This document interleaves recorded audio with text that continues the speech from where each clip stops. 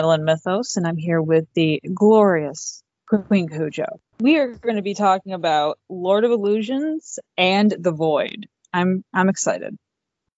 I'm super excited. I love both of these movies so much. This show might be 2 hours. I don't know. Is it just cult movies in general, or is it just the two movies that we picked? The two movies we picked, like Lord of Illusions, when I was a kid, was my favorite. Like one of my favorite movies. It was like the only Clive Barker movie my dad would let me see. And I just loved The Void. It was a movie I followed as soon as they announced it. And when I finally got my hands on it, it blew me out of the water. Yeah, I love it. I like it a lot too. I feel like there's kind of maybe somewhat of a strong resemblance between both movies, but we'll get into that more. I think we rediscovered, my husband and I watched this one night. We got pulled into it when we should have been sleeping, but it was like a train wreck. You couldn't really take your eyes off of it, basically. Yeah, it's a really interesting movie. It's such a love letter to like other Lovecraftian based films. Oh, I do enjoy an evening with a little light entertainment. But when your video heads get dirty, you lose your picture. Not a pretty sight.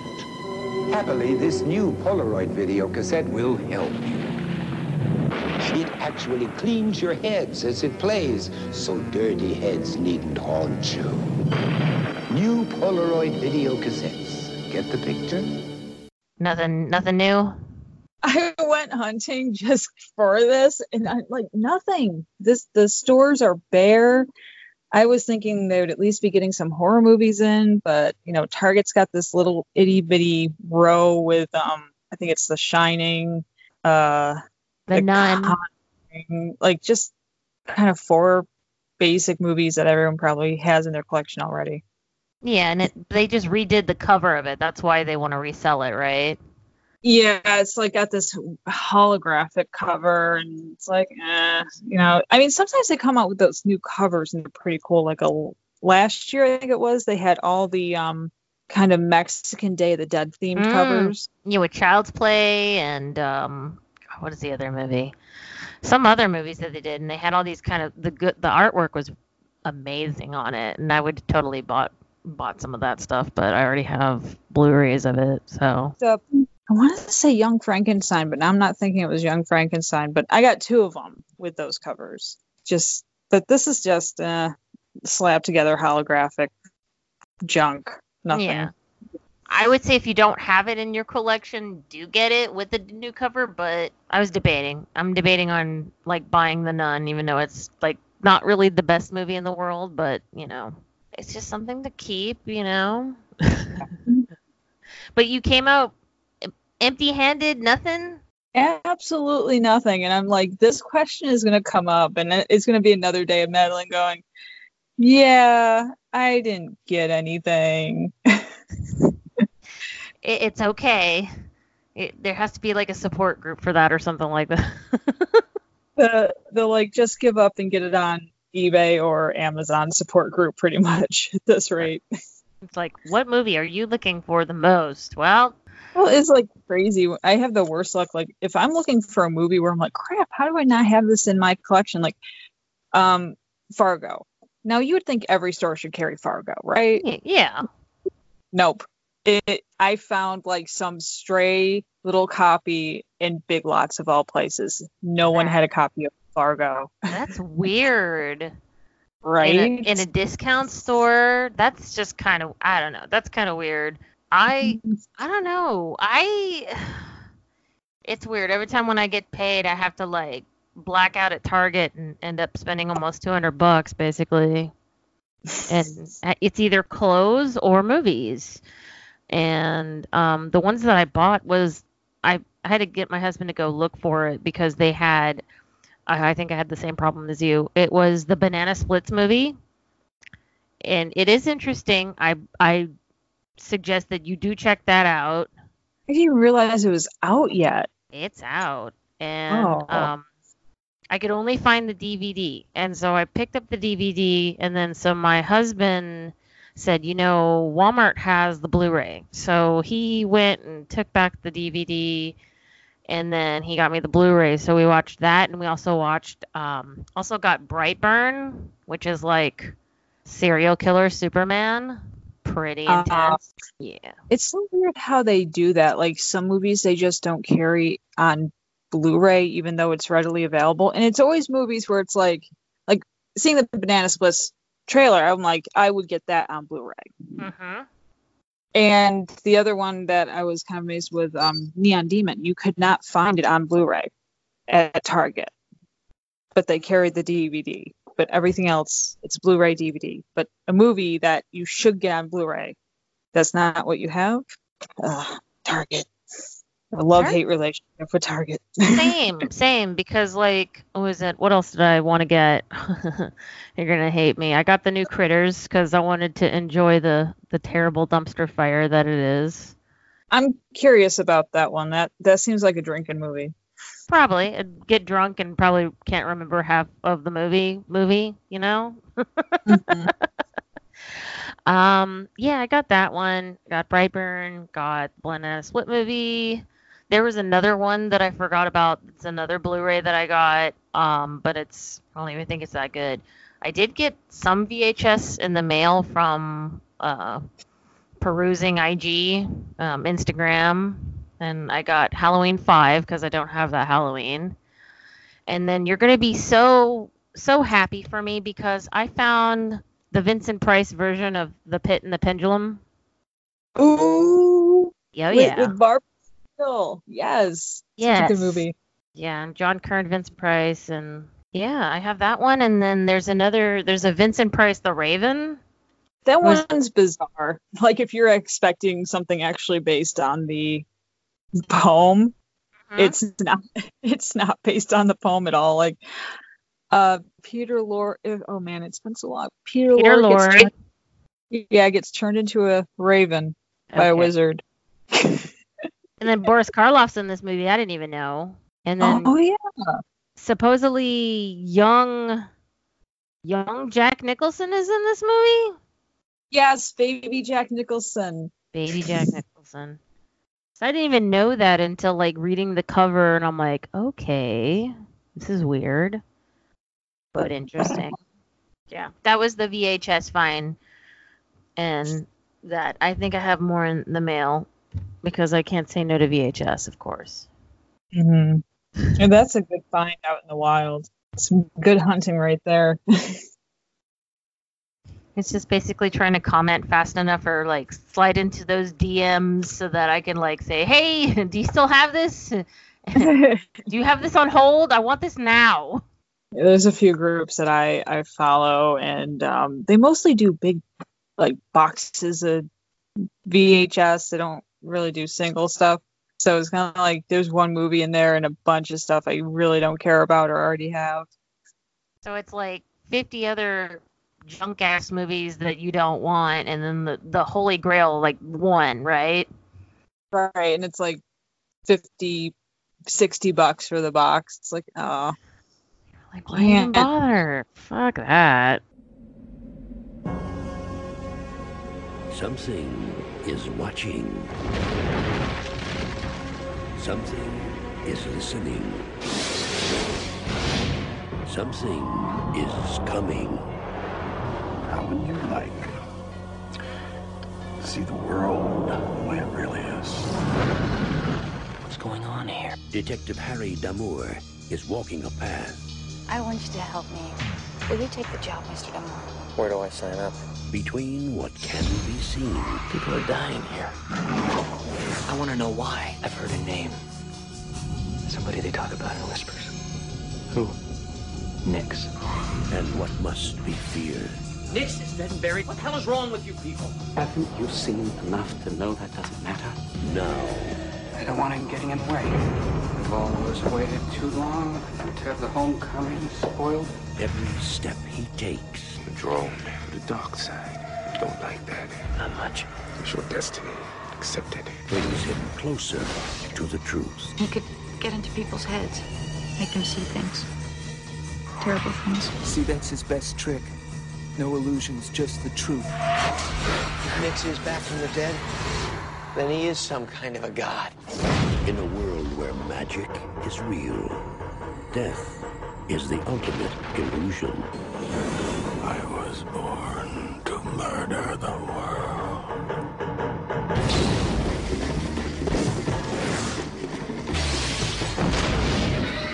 Are you ready for my wisdom?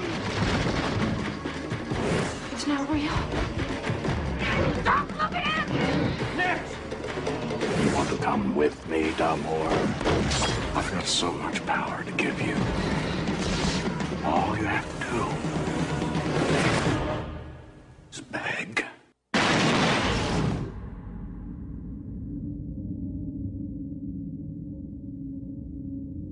Clive Barker's Lord of Illusions.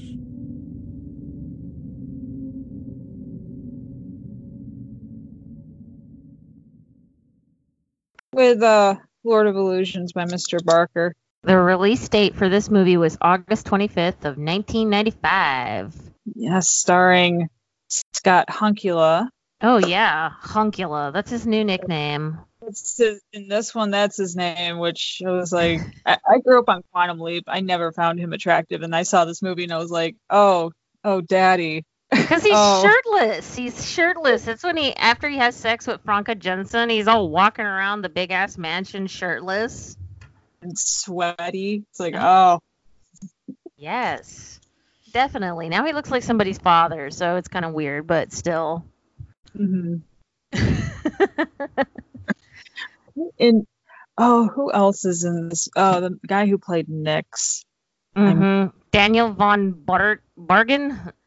He was in Super Troopers. He was in a bunch of other movies like, oh god, he was famous for Seinfeld. Go figure. Silence of the Lambs. He had a small role in Silence of the Lambs and in RoboCop 3. And it's hard to remember exactly what the parts were. I could probably watch it again and go, well, that's him. Oh, and he was in Basic Instinct as well. Didn't really realize that. Philadelphia. Because the last time I watched this, I'm like, okay, that guy's been in a lot of stuff. I know he's been in a lot of stuff that I've seen.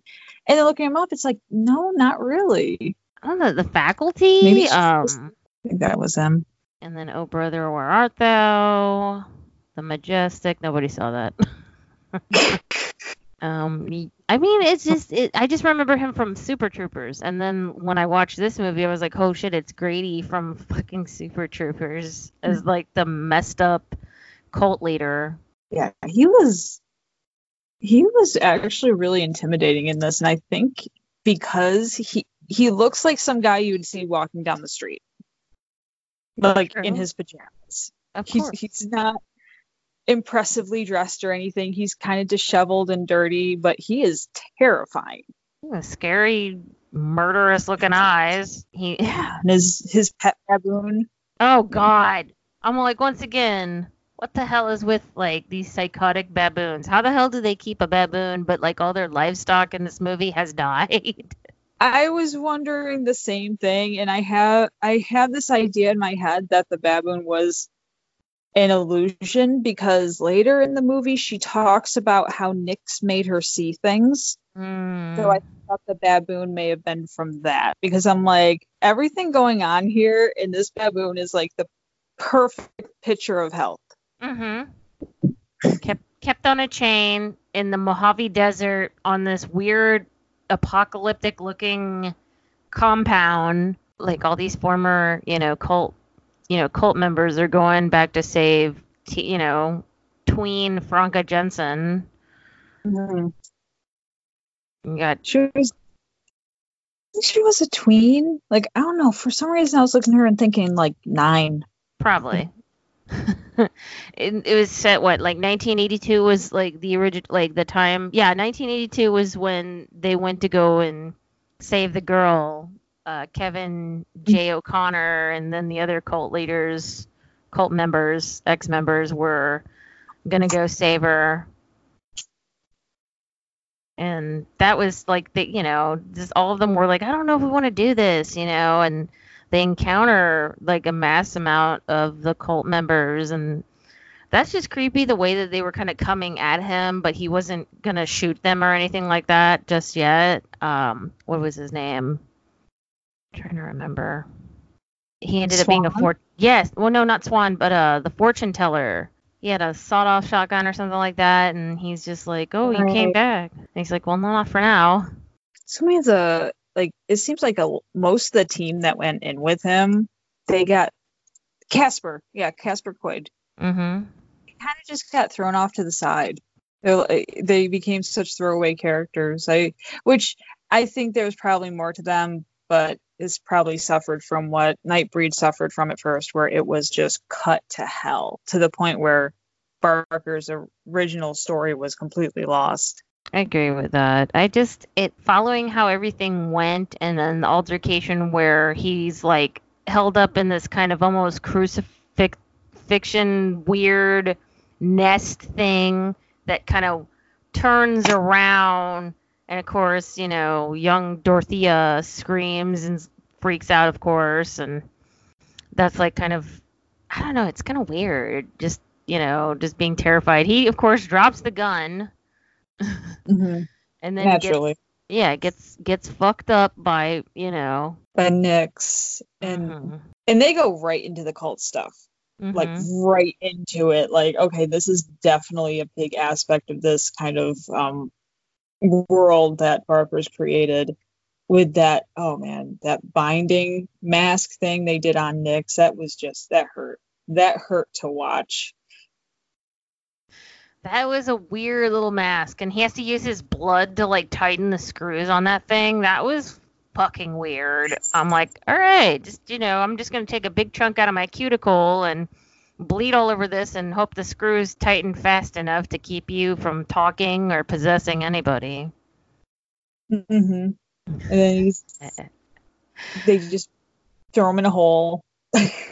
Throw him in not even a deep hole, not even like that. They go out to the desert, and like it's like maybe like the size of a pool hole. It's like a pool hole. Yeah, basically something that you would dig for like a jacuzzi, or yeah, he's stuck in that hole, and nothing, I would you can't dismember him, you can't do anything. You just basically throw him in a hole and bury him, and then just go off and marry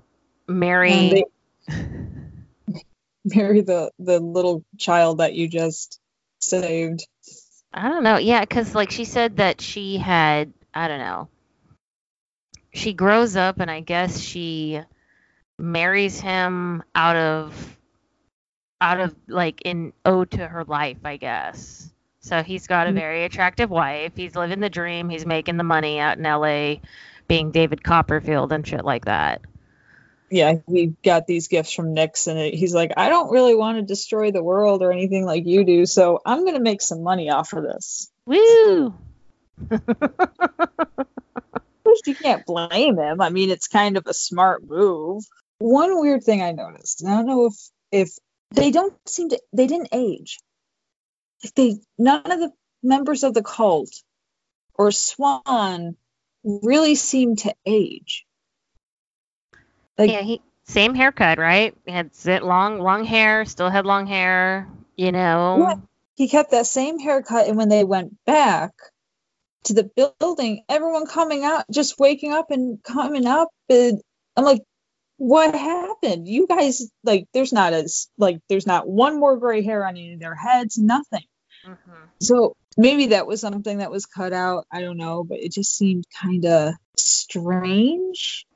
I don't know. The only people that were supposedly the ones that were aging were, of course, Dorothea, and then Butterfield, the assistant. Who had a different actor playing from younger to older. Of course, yeah. And he was since this was made in 95, it's like all the nice little crazy Gen X style was kind of taking over. The crushed orange and tight pants and everything. He looked like this, like David Bowie meets The Cure type of look going on. Yeah, bleached eyebrows and everything. Mm-hmm. He was a fun character. I just love the way he moved. I don't know if this guy did dance or something earlier on in life, but his movement was so graceful. He was like a damn snake slithering across the screen, messing with everyone. Cause he beats the crap up, like he beats the assistant to Swan up, and then the way that he kind of bears him down or kind of like keeps him still is with his ball on his throat. Yeah, pretty much. He just like flying thighs and just sits on him with his crotch right in his face, like, listen here. Ugh. Nobody wants that coming at them, but I don't know. It was interesting. Oh my God. And then the whole backstory for like Scott Bakula's character coming from New York. Because I know there's like small bits and pieces. I think like this character is in the comic book. Am I wrong? I think he's the only reoccurring character I can think of in Clive Barker's work, because he was in, of course, this is based off the Last Illusion from the Books of Blood, Volume 6. He was in The Great and Secret Show, a short called Lost Souls. He had a huge role in Everville, and he was in the Scarlet Gospels with Pinhead. Mm-hmm. And he was in, I think it was the Hellraiser-based comics. Yes, yeah, that's what I remember him from. And then, like, all of a sudden there's, like, trace that he's in the film of Lord of Illusions, but nothing else. So it's kind of your Hellraiser universe connecting together. Like, the backstory I got from watching the movie was he is from New York. He's into the occult. He has witnessed like a child's exorcism or something that is kind of screwed with him a bit. And yeah, like looks like the meth fairy or something. That demon with the little fairy wings. Then he gets a job to go investigate this gross dude in California who's living his best life with 2 prostitutes, and I guess gets called to go and pick something up or do something at this fortune teller's place. Runs out like his ass is on fire. Scott Bakula goes in because I guess that's his initiative as a cop, is to investigate and find out what's going on. And that's when you find Butterfield and a henchman fortune teller, which is Casper, who has the most cheese. Like, I didn't like the piercings. The piercings on his eyebrow, I mean, I could understand the ears, but he had like this fake, it looked like a clip-on piercing on his face, and that's what kind of like ruined it for me. I did like how he was sitting there talking with at least 10 knives in his chest. Oh man. That visual was pretty cool. I was like, that's pretty hardcore. Thank you, Clive. Yeah. I like that. No, but yeah, the piercings were so bad. Toss that to the side. I know it's the 90s, come on. Everybody has that, but that, and then so they get it investigated. He calls the cops. He gets fucked up, and then cops show up, and so he goes and investigates all this. Or no, wait a minute. Dorothea finds him, and like, you know, him discovering the friend of Swan, mm-hmm. and she calls him up and talks to him, and they explain more about the relationship and like what has happened and stuff like that. And she's like, and she invites him to her husband's show for that night, the illusion and stuff like that. Yeah, that has the dancers are straight out of Barker's photography, which I thought was really cool. I never noticed that before. A lot. I feel like when I look at it, I always think of like Showgirls, because it's like the men and the women are wearing like everything, like the same costume basically, boobs out, everything. I mean, that was a cool death with the sword. That would scare the that would be like I couldn't. I don't know. It's scary to think that like you're doing this death-defying stunt where you're trying to get out of this weird spinning wheel of illusion, and all these knives are coming at you, and he doesn't make it out. No, that's like deep dark fears that you're watching a magic show that has something like that, and something goes wrong and the person actually dies, and you won't be able to tell because it might be part of the trick. Mm-hmm. That's creepy scary. Yeah. But But I found that interesting after he dies. Like, everybody's, like, mourning, and then after the henchman, like, after Scott Bakula investigates what's going on with everything underneath this weird, like, understage area, he encounters the henchman that he fucked up earlier, trying to kill him, takes his gun away, only to, like, impale him on that weird sand demon thing that poured the sand into the hourglass with the skeleton. Mm-hmm. That was pretty gnarly. And he was covered in, like, SS patches. I noticed. Yeah, I didn't notice that. I know that his, like, face was all fucked up and everything because of the altercation, but, like, yeah, I never noticed any of those patches. Ooh, I don't know why my eyes went to those, like, well, 90s punk. It's like there were those punks that did that. Maybe it's the time period we're living in where I'm like, oh, I see an iron cross and SS stuff on the collar. Ooh, okay, Clive. Interesting choice.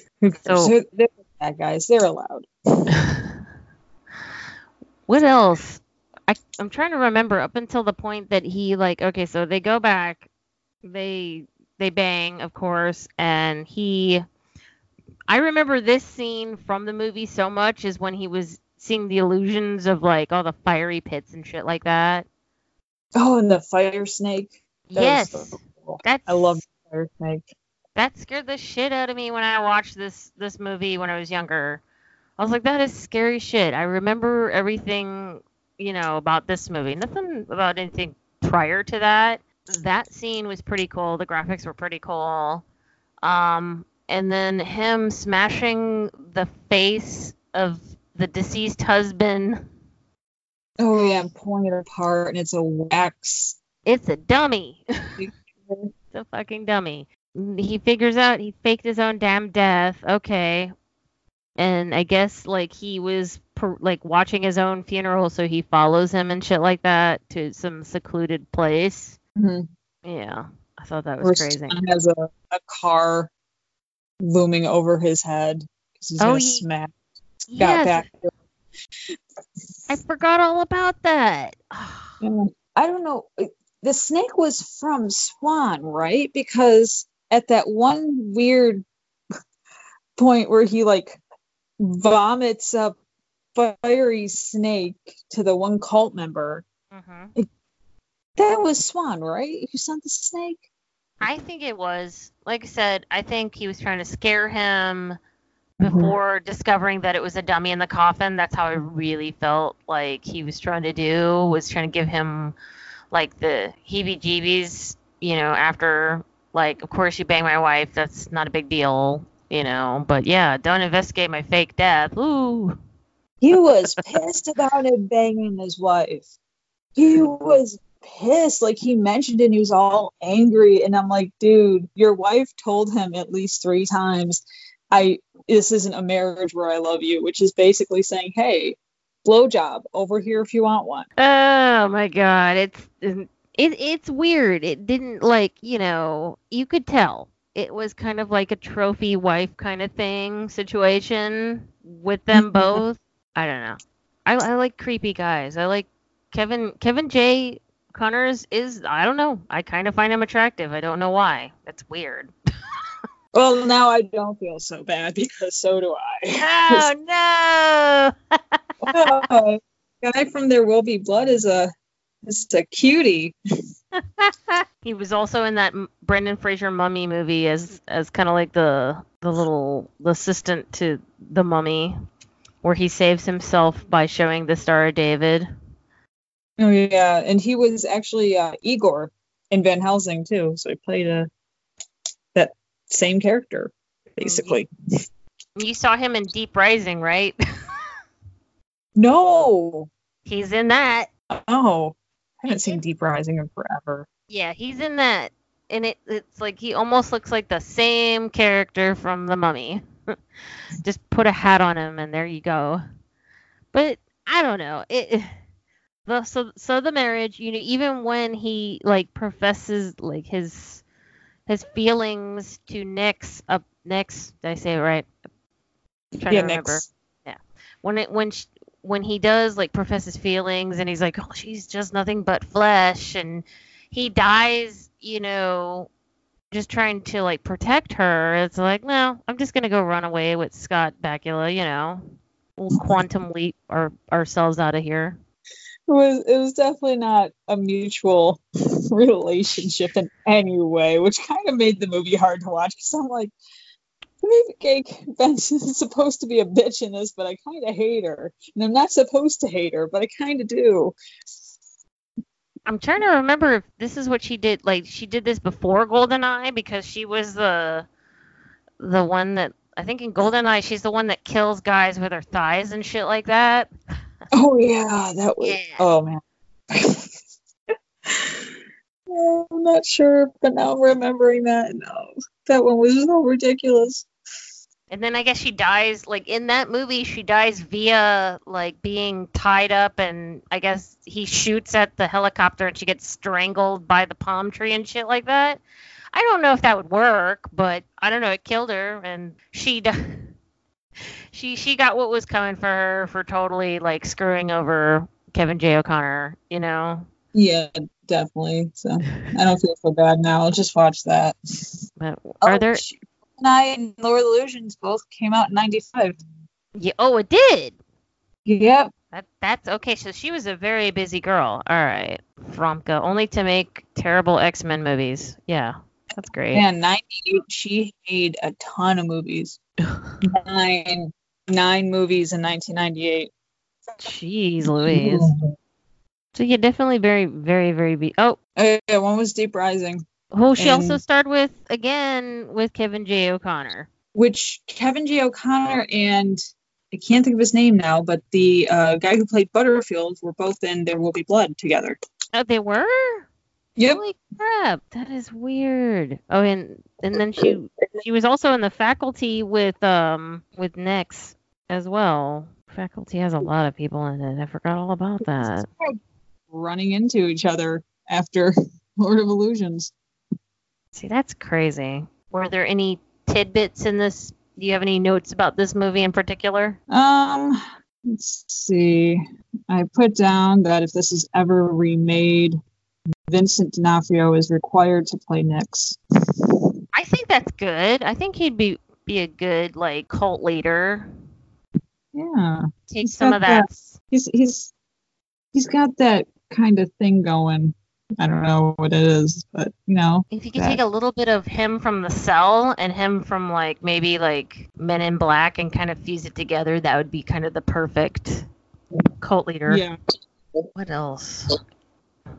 I don't know, the raining sequence in this movie where the way that the water hits that drove me crazy. And just takes them in, which all these cult members all of a sudden are shocked that they're going to die. It's like he's told you so many times you're going to die, and you're surprised. You can't cry about it now. Or he just goes, I'm not worthy. He goes like, you're not worthy. The end result is still them dying. And they're all like, and whining about it. It's kind of trippy how they died because they're all hanging out and like being submerged, and then it dries. It's not wet or gross anymore. It's like apparently like quicksand where they're just basically stuck in like the floor and like trying to touch the stairs and stuff like that. And it's just weird. Grabbing at was it Swan? Yeah, I think it was because he's. He shows up there, and I guess he sees that all his followers are dead. All these people that he was in this cult with, That is just weird. I remember this movie opening, and it didn't really get much. Did it make a lot? Okay, no, wait. It had a budget of $11 million, and then the box office that it got, I guess it made $13.3 million. So it made somewhat of a profit. It's just it seems to always get pushed to the side when people like are talking about Clive Barker movies or even films in general. It's kind of it's a flawed gem, I think is the best way to put it. To me it's kind of like Clive Barker seems to have a thing for the like detective noir. Mm-hmm. That's in his movies quite a bit, and he had a movie called Underworld, which was so bad, but it was very similar to this like detective noir, like investigating these unknown creatures and the occult and things like this. So this is kind of like, okay, I know what I'm doing a bit now, so I'm gonna try this again, and that's where we got Lord of Illusions. But that's all I can think of for Lord of Illusions. I did enjoy it. I don't hate it. I feel like maybe it's a little bit underrated when you do talk about Clive Barker, you know? Because everybody says Hellraiser, or everybody says, you know, this or that. And it's like, well, you know, I don't, you know, it could have been maybe done a little bit better. But other than that, I'm like, fuck it, I'll watch it. Screw it. I think it needs the kind of Nightbreed treatment where they came out with the ball cut, which is a completely different movie, and it's very long because I mean I think all of Clive Barker's movies, they've had to be cut down so much because they're all like 3.5 hours. So I know there's some missing footage. I would love to see kind of this the completed film, because you can tell a lot was cut out of it. I feel, yeah, but what was it? It is released on Shout Factory, right? I think it is. So there has to be some of those tidbits on those deleted scenes on the Blu-ray, probably. Yeah, probably. I have it on VHS, so I'll get my deleted scenes. Damn it. I should get a more technologically advanced copy so I get more out of it. I'm thinking about doing it too. I don't even think I have. I think every Clive Barker movie I own is on VHS. That's right. All right. Yeah, I don't have anything that's on Blu-ray or DVD. Well, I'll make that my to-do list, basically. Yeah, let's get into The Void. I can see it all before me.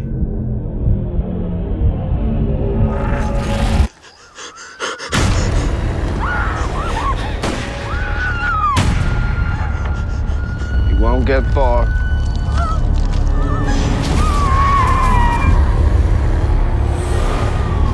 I need hands up front for your stretcher. Where'd you find this guy? Give you a copy of Code 3 and I need assist.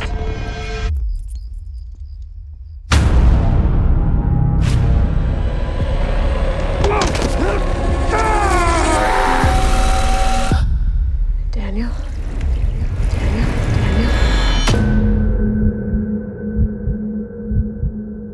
Who are they? There is something calling them all here. I've seen this place before.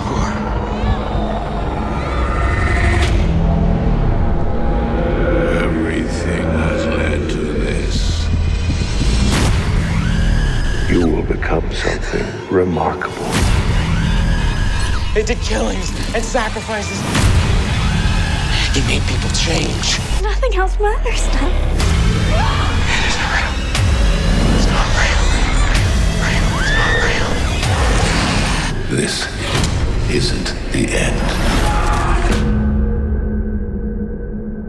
Statistically, you're more likely to die in a hospital than anywhere else.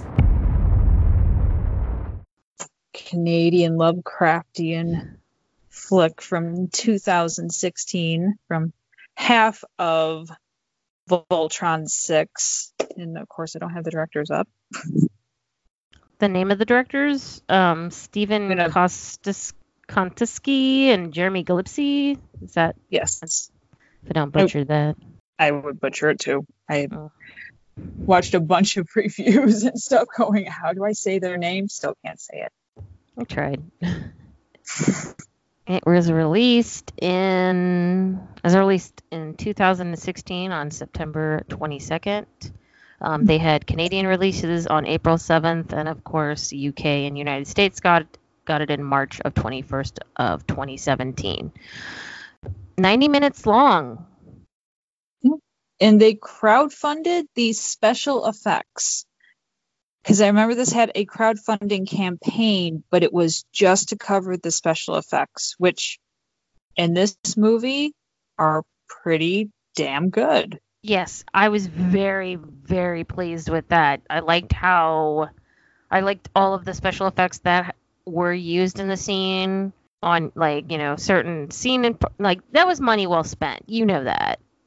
Pretty good. Oh yeah, just the creatures alone, the daughter creature and what's her name? Barbara? No, the nurse. The nurse. Wait.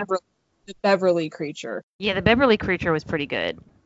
Yeah. They had a transformation scene in practical effects that it was Steven, no, I'm going to say his name awful. Steven, the special effects. Pull up that, trying to pull up that IMDb to check it out. That's Stefano Benettani. That says special effects over here. There's two people. I don't know. I don't think that's right. Okay. No, I had a Stefano and I had a K. I'm trying to, like, understand the opening scene a little bit, though, because you have a farmhouse and then you have some guy hauling ass out of that farmhouse, and then this chick is, what was it?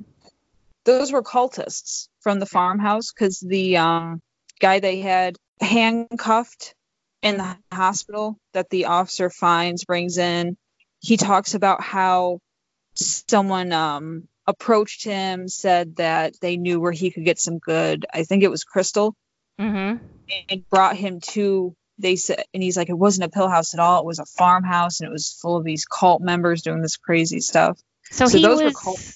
Okay, so he was the guy that hauled us out of the house was not part of the cult, right? Who they later found on the side of the road. Yeah. He was not a member of the cult. He was lured in there with the promise of drugs.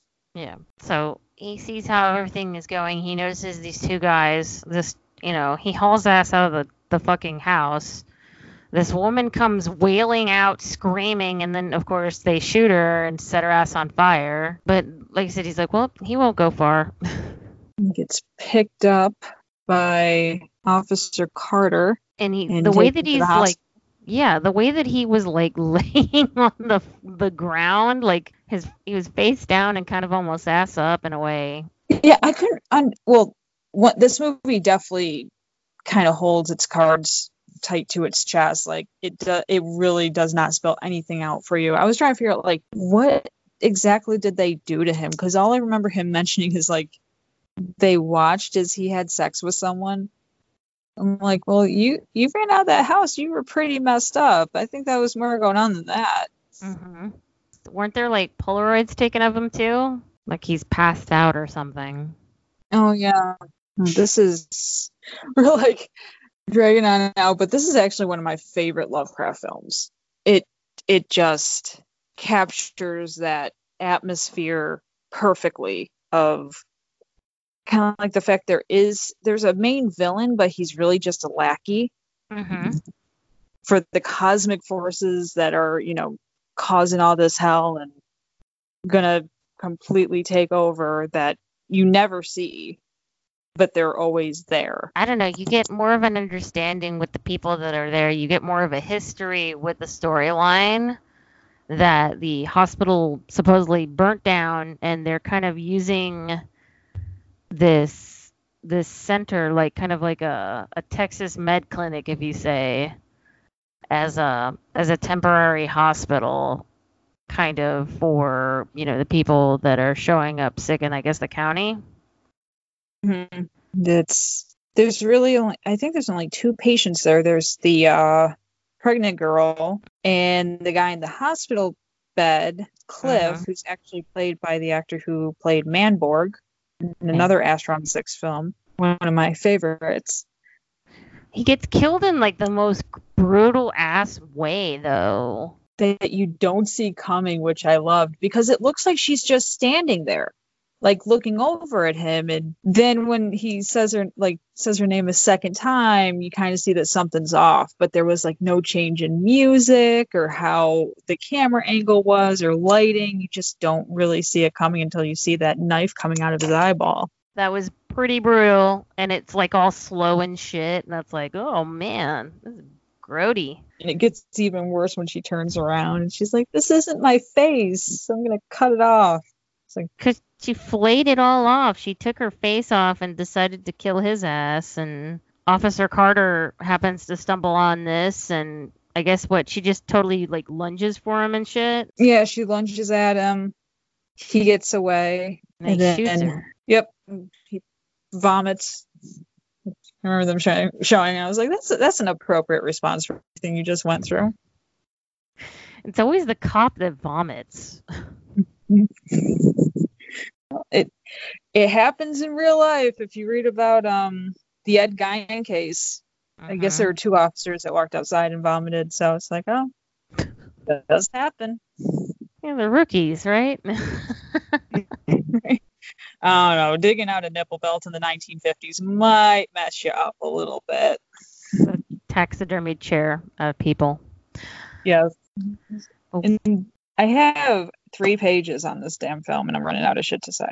No. Take your time. He he goes out to report the death of Beverly, the trooper that shows up. And I guess like a bunch of like cult people just show up, and that scared the shit out of me, seeing all these white sheets and the fucking these creepy ass like so simple, the design, but it was so effective.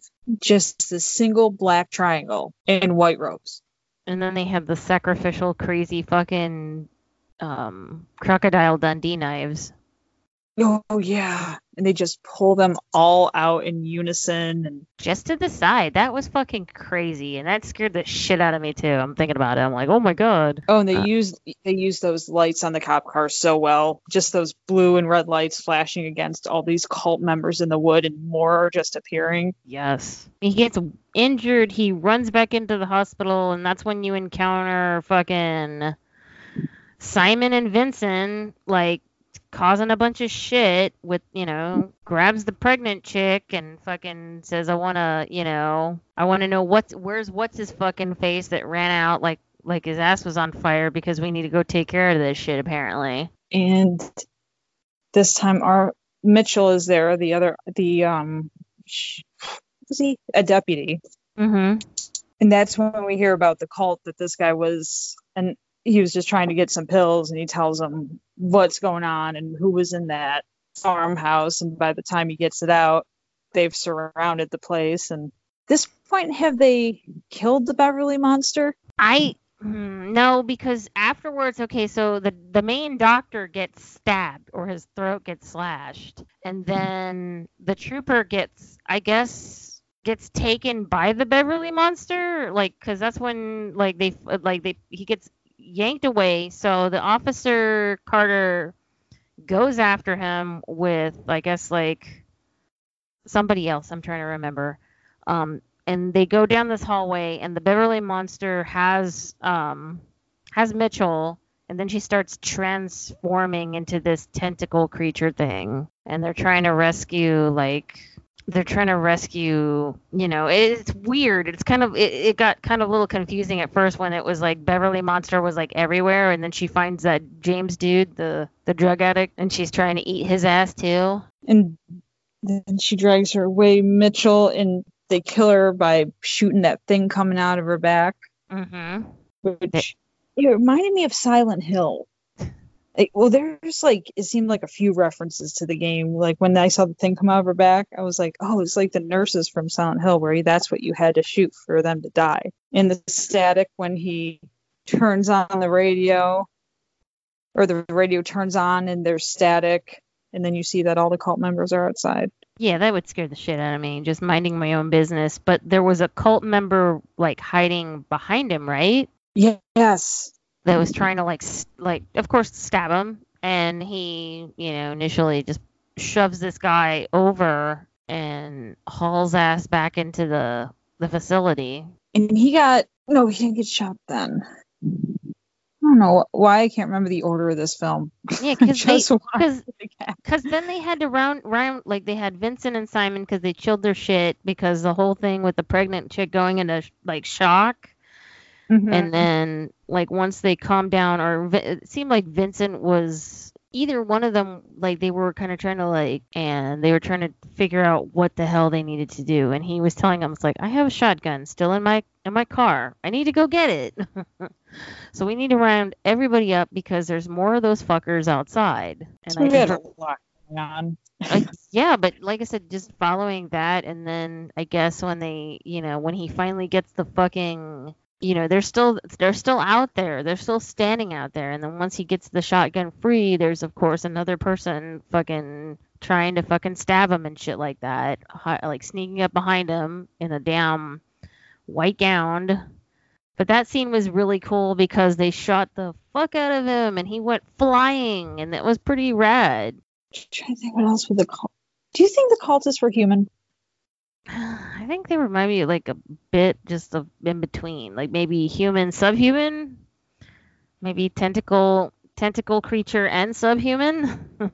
I don't know. Yeah, when the one cult member came up behind him, he seemed awfully tall, kind of inhumanly tall. And then at the end, when they just collapsed into a melty mess, well, not really a melty mess, but I mean, when the head was crushed, it was. I've seen the movie a few times, and I always think that, like, were they human? Were they mutating? Underneath that sheet, you couldn't really tell what they were. Yeah. Oh, man. Well, then so they all, after that whole excursion, they come back only to find out that Allison had to go find something for the pregnant chick, Maggie. Mm-hmm. And she goes missing, and apparently Allison and Carter were married, or they're estranged, or some shit like that. Yeah, they're married. They lost a kid when they were together, and they don't really go into detail about what happened between them. It's kind of like they don't have like that talk where they mention something like they do in all these times of movies when a divorced couple meet up again.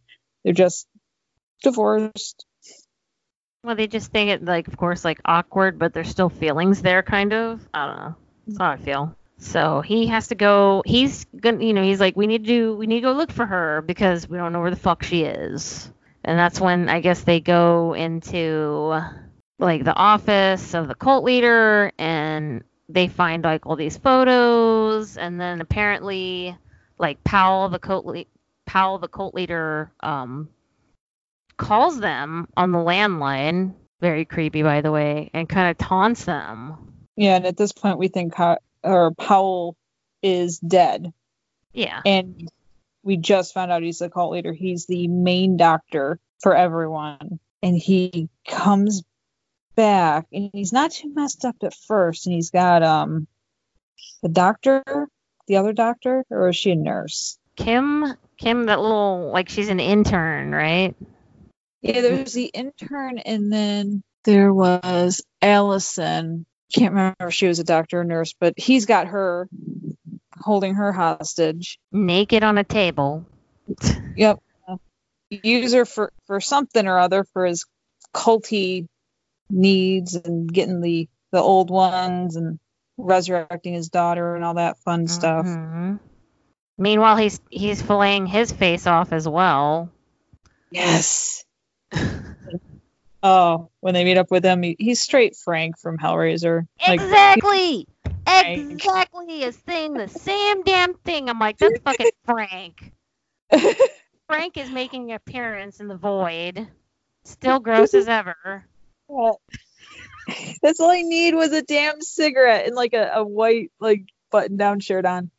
This movie really is very much inspired by, not just Lovecraft, but there is so many Clive Barker references in this. Exactly. I felt the same way. And Lucio Fulci, like the end is the same end to another Lovecraftian film by Fulci, The Beyond.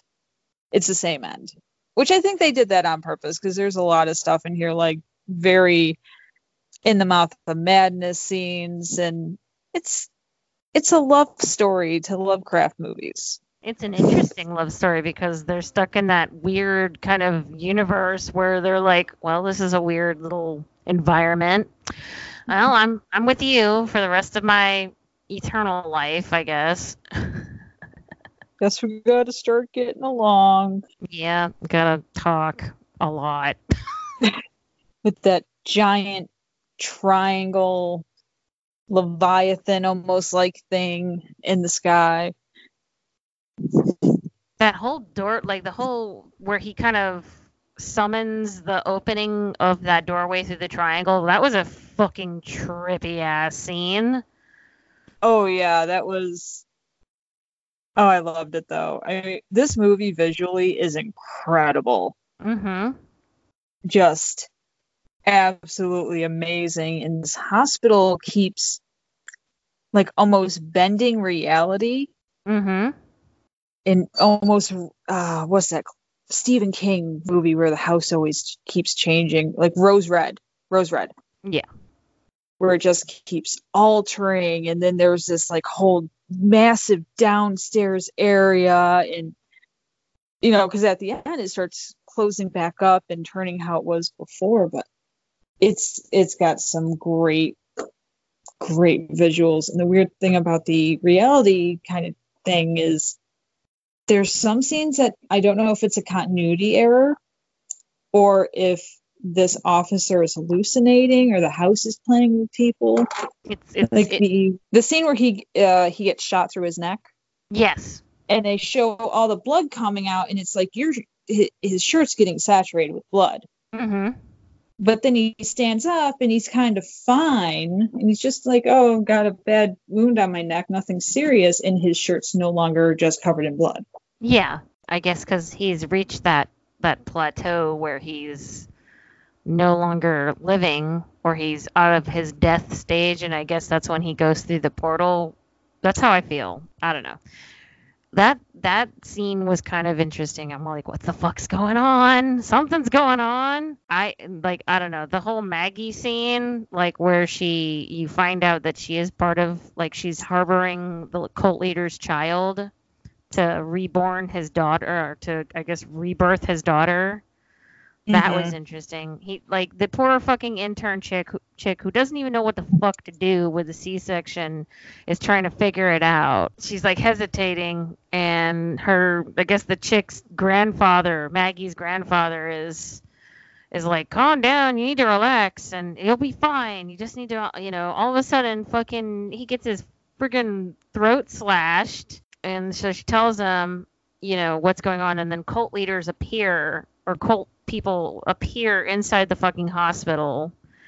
And so poor Kim is running around trying to fucking, like, she's trying to keep them out, but then again she's trying to, like, figure out what the fuck is going on, as, like, pregnant Maggie, who wasn't having issues, or no longer has any issues with labor, is walking around and going to the triangle places, where they're harboring, the portal and everything. To Powell, the baby's father, trying to resurrect his daughter, Sarah. Mm-hmm. And then this, I hope that wasn't Sarah, but this just necromorph-like thing just comes out. I loved that creature design. It was so eerie and just so disturbing. Yeah, because she's screeching in pain, as this thing is growing inside of her, and basically is her coattail. Yeah. That was fucking gnarly. And, I was like, oh, you thought it was like a baby. No, it's this giant thing. Haha, got you. That's just carrying her ass along. That was crazy. What was it? The practical effects for Allison, the Allison creature. That was cool. Yeah, that was fucked up too. That was, man, I just love this damn movie. It's so like that thing has just consumed the entire room and her. Oh, no, it's so John Carpenter-y. Carpenter's thing, right? You feel like yeah. I feel like that too. I feel like it's kind of where it's this weird, it's like an actual person, it's the person's corpse, and yet some weird fucking tentacle shit comes out of it and just kind of spurts out into a different creature. Just scary shit. But I don't know. Yeah, the Sarah creature, and then the Sarah creature, and then there's the Allison creature. Like, those were pretty good, like, effects, even though she's on a table, like, she's all holding on to Daniel and stuff like that. And he blinks down for a minute, and then fucking Powell shows up, and all of a sudden it's like, well, that's not your wife anymore. Everything's turned to, like, soot, and you have all these fucking trails and shit coming at you. And he's like, I don't want to be a part of this.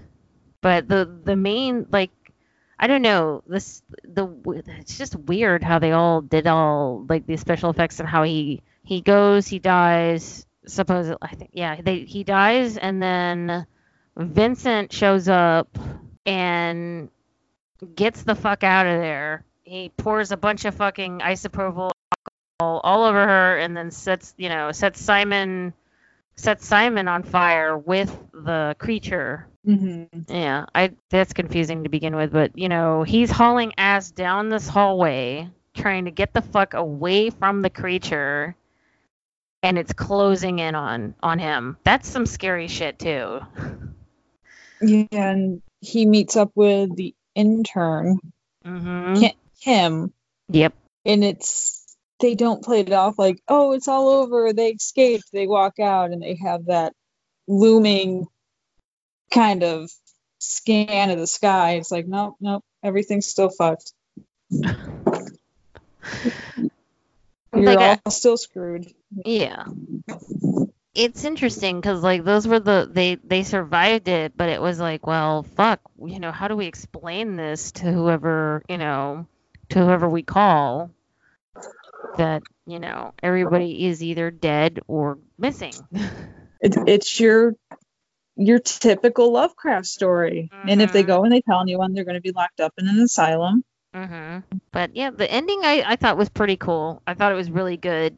I love the ending. I like the choice of the actors that they chose to portray all these characters with. I thought they were really cool. Oh yeah, everyone in this film did just a great job. And well, the actor who played Mitchell was actually played Art in the Brood. Really? Who was in Black Christmas. So I was watching him like, wait a minute, I know that guy. And then Powell is one from Twin Peaks. Kenneth Welsh. Yes. He's also in Aviator as well. Okay. Played the father of Katharine Hepburn in Aviator. Okay. Canadian horror. Who would have thought? This got some good stuff. I mean, the Wolf Cop movies I enjoyed. I think this is my first Canadian horror. I don't think I remember. I can't really think of any other movies that are technically Canadian horror. Ginger Snaps? I'm sure you've seen Ginger Snaps. Like bits and pieces of it. I never really watched it through its entirety, but yeah. That would be number 2, I guess. Oh man.